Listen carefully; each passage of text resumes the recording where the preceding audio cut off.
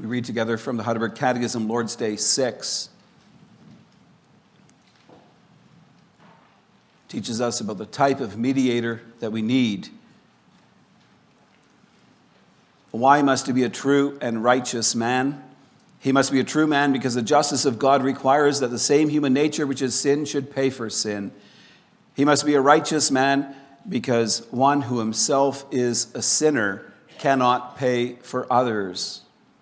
Why must he at the same time be true God? He must be true God so that by the power of his divine nature he might bear in his human nature the burden of God's wrath and might obtain for us and restore to us righteousness and life. But who is that mediator who at the same time is true God and a true and righteous man? Our Lord Jesus Christ, who became to us wisdom from God, righteousness and sanctification and redemption. From where do you know this? From the Holy Gospel, which God himself first revealed in paradise, later yet it proclaimed by the patriarchs and prophets, and foreshadowed by the sacrifices and other ceremonies of the law. Finally yet it fulfilled through his only Son.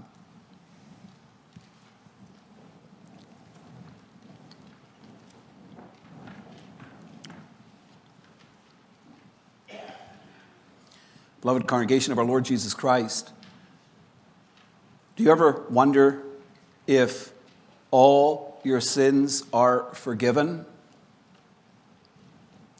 Even the most terrible sins? Do you believe that they are truly forgiven? That God has wiped the slate clean? We know that God is a holy God and that he hates sin. We are sinful people. In the course of life, we experience God's forgiveness for many of our sins. But there are certain sins that we may view as being particularly horrible. There are sins that we may still carry around as a heavy burden today. Sins that we have confessed, but about which we still feel guilty. Sometimes people say that all sins are equal. And in a certain sense, that is true. Any sin that we commit makes us guilty of an offense against the most high majesty of God and deserving of his condemnation. But in many respects, the sins we commit are not equal.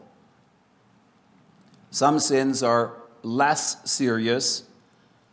Others are much more serious. There's a difference between being angry with someone and murdering him. There's a difference between experiencing lustful thoughts and practicing sexual immorality. Some sins have more serious consequences than others. Murdering someone will likely result in doing jail time. Committing adultery will have a serious impact on your marriage, and it could lead to separation or divorce. Some sins also have a greater impact on our relationship with God.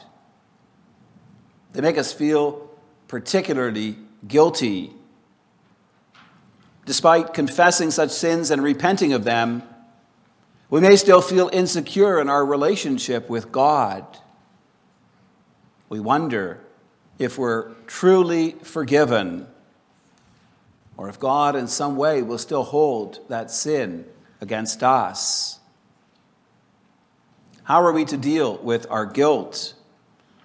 Is there any way to overcome our guilt and be assured that our sins truly are forgiven in Christ? There is. This afternoon, we'll focus our attention on the rituals involved in the Day of Atonement, which Israel celebrated once each year. We'll pay particular attention to the function of the scapegoat. We'll see how Christ came in fulfillment of this Old Testament ritual and how he restores us to righteousness and life. I preach to you the Word of God under the following theme: as our scapegoat, Christ bore our sins in order to restore us to righteousness and life. We'll see how Christ, as our scapegoat, bore our sins. And we'll see how we are restored to righteousness and life. Leviticus 16 begins with a reminder about the death of Aaron's two sons. They brought unauthorized fire before the Lord, with the result that fire came out from before the Lord and consumed them. It's mentioned as a warning. The high priest was not allowed to come at any time into the holy place behind the curtain. If he did, he would die. For God lived in the innermost part of the temple, in the cloud, over the mercy seat. We know from Exodus that the glory of the Lord came down to dwell among his people, and that it was like a consuming fire. Nobody was allowed to approach God except at the specified time and in the manner decreed by him. According to God's command, once per year, God's people celebrated the Day of Atonement. It was a special festival in Israel. Unlike the pilgrim feast, the people were not required to gather at the temple. Yet they were required to treat this day as a Sabbath day and rest from their work. This is also the only day of the year in which God's people were commanded to fast.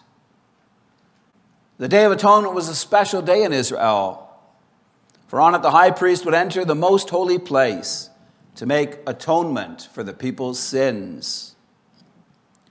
Much of Leviticus 16 deals with the preparations that the high priest needed to make to approach God in the innermost part of the temple. He had to offer a bull as a sin offering and a ram as a burnt offering to make atonement for himself and for his house. To make atonement is to wipe away sin, to rub off pollution. Aaron and his house needed to be cleansed from sin before he could make atonement for the sins of God's people. Aaron was also required to wash himself with water and to put on linen garments. He did not enter the throne room of God with all his priestly regalia. The normal priestly vestments did not serve the humility required on this day, when the high priest represented God's sinful people, seeking forgiveness for all their sins. Once Aaron had made all the proper preparations, he was to take from the congregation of the people of Israel 2 male goats for a sin offering and a ram for a burnt offering. The 2 goats were set before the Lord at the entrance to the tent of meeting. Aaron cast lots over the goats. One was chosen as an offering to the Lord. The other was chosen as a scapegoat. The first goat was offered as a sin offering. Its blood was sprinkled over the mercy seat in the holy place behind the veil. It was to make atonement for the holy place because of the uncleanness of the people of Israel and because of their transgressions, all their sins. Thus, through this goat, atonement was made for Israel's sins. The second goat was used in a special ceremony. This goat was presented before the Lord. Aaron laid both of his hands on the live goat's head. And then he would confess over it all the iniquities of the people of Israel and all their transgressions, all their sins. Aaron put them on the head of the goat, and then he sent it away into the wilderness. A man was ready to take this goat away. The goat then bore all the iniquity of the people to a remote area. Then it was let go to die in the wilderness. The ceremony with the 2 goats was meant to symbolize God's grace to his people Israel. The first goat served as an offering for their sins. Through its blood, atonement was made for the people's sins.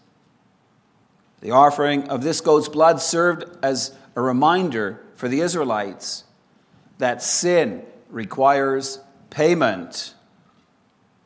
God is offended by our sins. Because of our sins, we deserve to come under his judgment. Yet God was gracious. He allowed a substitute to take the place of his people. He did not require their death. A goat was slain in their place to pay for their sins. The second goat served in a slightly different way. All the iniquities and transgressions of the people were confessed over the head of this goat. Aaron the priest put his hands on the head of the goat to symbolize the transfer of guilt from the people to this animal. This sin-laden goat was then banished from the camp. It was led far away into the wilderness. Nothing unholy or unclean was allowed to remain in the camp, for that's where God lived with his people. Thus, the sending away of the scapegoat served as a picture to show the people how completely God removed sin's guilt from them. And so, the ceremonies of the Day of Atonement, in the ceremonies of the Day of Atonement, the Lord presented to his people with a beautiful image of how gracious he was, how willing he was to forgive all their sins and iniquity. The two goats demonstrated how Israel's sins were covered in the sight of God. The first goat foreshadowed the way in which a once-for-all payment for sins could be made. A blood sacrifice was required. The second goat pictured how truly God was willing to forgive his people. The scapegoat symbolized how God would take away the guilt of his people's sins, how he would restore them in a relationship with him. Yet, beloved, we know that the sacrifices offered in the Old Covenant did not provide God's people with a fully restored relationship with God. They pointed to the way in which atonement could be made, but none of these sacrifices was sufficient to pay for our sins. As the writer of Hebrews says in chapter 10, verse 4, it is impossible for the blood of bulls and goats to take away sins. Do you know why lambs and goats and bulls could never pay for our sins? It's because God is a just God. He is fair in all he says and does. It is mankind who sinned. And so it's impossible for something other than a human being to pay for our sins. In specifying the type of person who can make payment for our sins, the Catechism says he must be a true man, because the justice of God requires that the same human nature which has sinned should pay for sin. It's only one of us, a real human being, who could make atonement for our sins. And the problem is that we were all affected by the fall into sin. By nature, we are all totally corrupt and inclined to all evil. No descendant of Adam, born in the normal way, can avoid the stain of sin. This disqualifies us from serving as a mediator between God and his people. Our Catechism explains that our mediator must be a righteous man, because he who himself is a sinner cannot pay for others. Sinful people need help in being restored to communion with God. They cannot open the way to God for themselves or anyone else.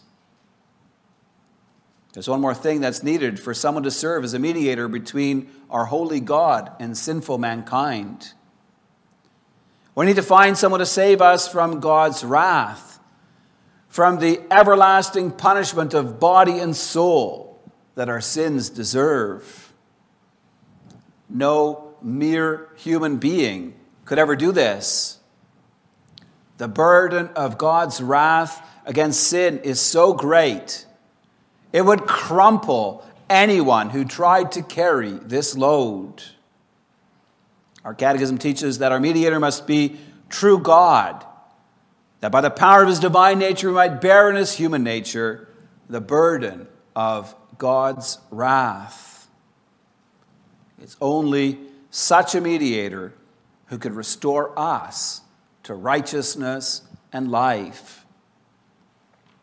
We need a mediator who is both true God and a true and righteous man. That kind of mediator is not readily available. Yet God in his grace foreordained he would send his Son to serve in such a way. He came to make the payment we could not make. Christ came in our place to serve as a substitute for us. He came to make atonement for our sins, to bear the burden of God's wrath, that we might be restored to righteousness and life. In many ways, the ceremonies performed on the Day of Atonement point to Jesus Christ. Jesus is our great high priest, but at the same time, he is the Lamb of God who takes away the sin of the world. Jesus came in fulfillment of the first goat that was offered as a sin offering. Hebrews 9 shows how Christ came in fulfillment of all the sacrifices of bulls and lambs and goats. Verse 28 says that Christ has appeared once for all at the end of the ages to put away sin by the sacrifice of himself. Yet Jesus also came in fulfillment of the scapegoat. Our sins were laid on him. Christ bore them just as the scapegoat did. Isaiah 53 verse 6 says, "All we like sheep have gone astray. We have turned everyone to his own way. And the Lord has laid on him the iniquity of us all." Isaiah 53 verse 7 speaks about him being led away like a lamb to the slaughter. Verse 8 says that he was taken away, that he was cut out of the land of the living. Isaiah spoke these words to prophesy about the way Christ would make payment for our sins. These things happened to the Lord Jesus. He was not killed within the city of Jerusalem. He was crucified outside of the city. The author of Hebrews makes a point of this in chapter 13, verse 12. It says that Jesus also suffered outside the gate in order to sanctify the people through his own blood. He was cut off from the people of God. He was cast out. For anyone bearing sins could not remain in the place where God lived. Jesus' separation from God was also symbolized by the manner of his death. He was crucified, a symbol of being cursed by God. And so we see how as a scapegoat, Christ bore our sins. This brings us to our second point, and it will see how we are restored to righteousness and life. We've seen that it is only in Jesus Christ that our sins are covered, that our guilt is atoned for. But I want to focus your attention on how that happens. Please consider with me the ceremony surrounding the scapegoat. Leviticus 16, 20 and 21 describes a ceremony in which the high priest lays his hands on the head of the goat and confesses over it all the iniquities and transgressions and sins of the people of Israel. This sin-laden goat is then sent far away from the camp. It was let go to die in the wilderness. In the ceremony, we see a transfer take place. Symbolically, all the sins of God's people are transferred onto the goat. It bears the punishment that they deserve. The goat is then separated from God and his people. It's driven into the wilderness to a remote place. Similarly, Christ bore our sins. To do so, he had to be cut off from God and from his people. It was symbolized in different ways. In the fact that Christ's punishment took place outside Jerusalem, away from the presence of the Lord. Christ's punishment involved being crucified, which symbolized being separated, being cursed by God. Yet, beloved, Christ's sacrifice for our sins involved more than just a one-way transfer. It actually involves an exchange. Christ did not just bear God's wrath for our sins. In exchange, he also gave us righteousness and life. Paul expresses this beautifully in 2 Corinthians 5, verse 21. He writes, "For our sake God made him," that is Christ, "to be sin who knew no sin, so that we might become the righteousness of God." God laid our sins on the sinless mediator, Jesus Christ, in order that we might share in his righteousness. The point, beloved, is simple. All our sins get loaded onto Christ, and his righteousness is transferred to us. It's why Paul can write in 2 Corinthians 5, 16 and 17 about how we are a new creation. When God looks at us, he doesn't see a group of miserable sinners. When we are in Christ, God sees not our sins, but our righteousness in Christ. God looks on us not as unholy objects deserving his wrath and condemnation, but as holy children of his love. A great exchange has taken place. Christ has taken our sins and iniquity on himself, bearing the burden of God's wrath for us. He credits us with the perfect satisfaction, the righteousness, and the holiness of Christ. Paul writes, "From now on, therefore, we regard no one according to the flesh. Even though we once regarded Christ according to the flesh, we regard him thus no longer. Therefore, if anyone is in Christ, he is a new creation. The old has passed away. Behold, the new has come." So, beloved, this raises a very important question. How do you see yourself? Do you view yourself as a miserable sinner? Or do you see yourself as a new creation in Christ? It's a really important question. We began this sermon by asking, do you believe that even your most horrible sins are truly forgiven? Are there sins that you have confessed and repented of, about which you still feel guilty? There's times when our conscience will accuse us that we've grievously sinned against God's commands. We can have a hard time letting go of guilt feelings. They can weigh on us. They can burden us deeply. We can feel so unworthy of God's grace because we feel like we don't deserve it. It can be hard for us to let go of our sin and our guilt. Yeah, beloved, we need to ask ourselves this question. Do we believe the gospel? Do we believe that Jesus Christ came into this world as a real human being? Do you believe that through his unique conception and birth, he was a sinless man? Do you accept the Bible's testimony that at the same time he remained true and eternal God? If we believe that, we need to accept that Christ was uniquely qualified to serve as our mediator. The glorious news of Lord's Day 6 is that God has granted us the exact mediator we needed.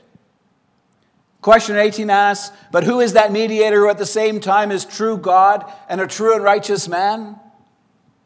Our catechism answers, our Lord Jesus Christ, who became for us wisdom from God, righteousness and sanctification and redemption. It's another text where the Bible explains the great exchange that occurs between Christ and us. Christ takes on our sin and guilt. He gives back his wisdom, righteousness, sanctification, and redemption. Christ is our wisdom. He's the one who redeems us from the foolishness of the world and the blindness of our sinful hearts to turn us to the living God. Christ is our righteousness.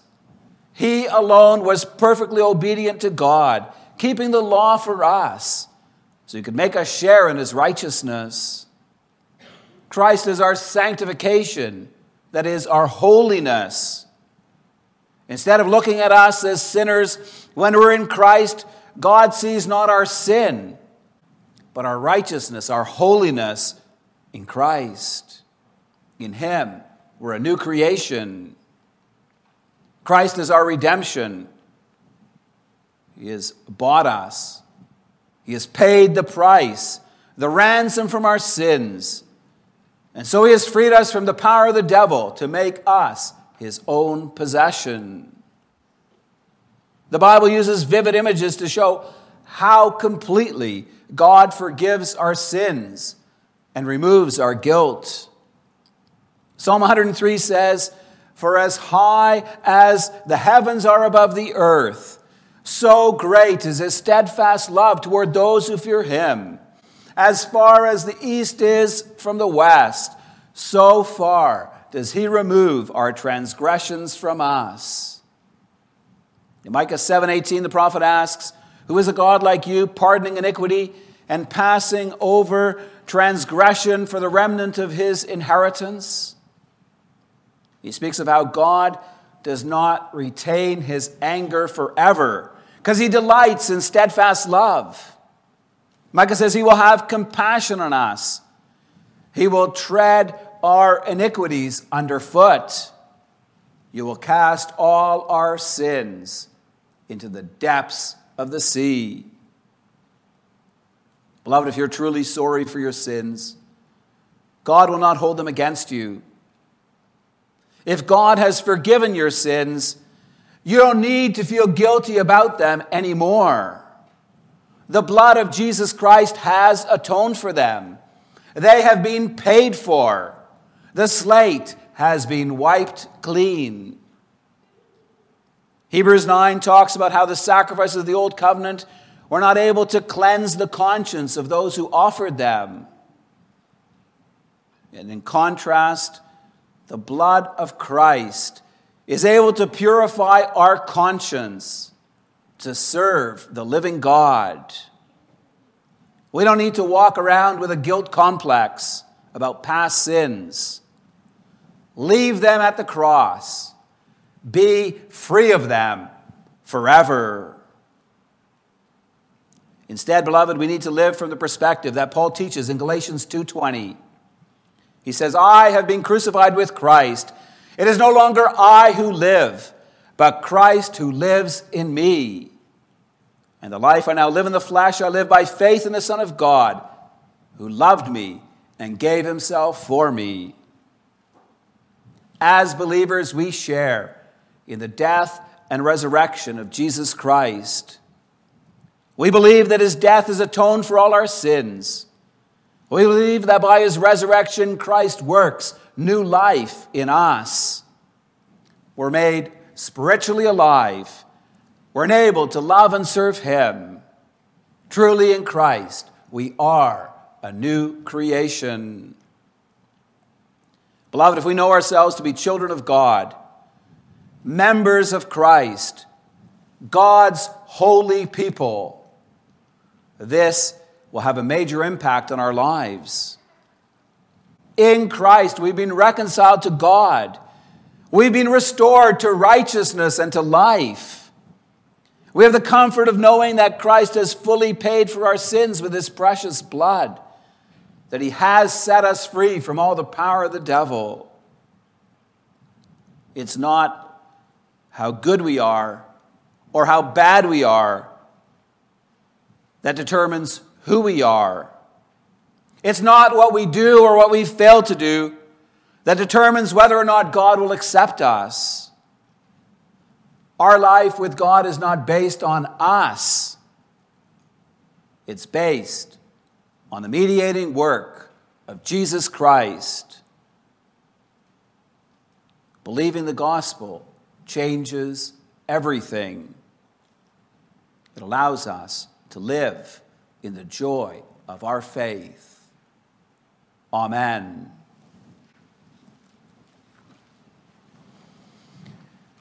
In response to the gospel message, let's rise and sing together from our supplement, How Deep the Father's Love for Us, page 74.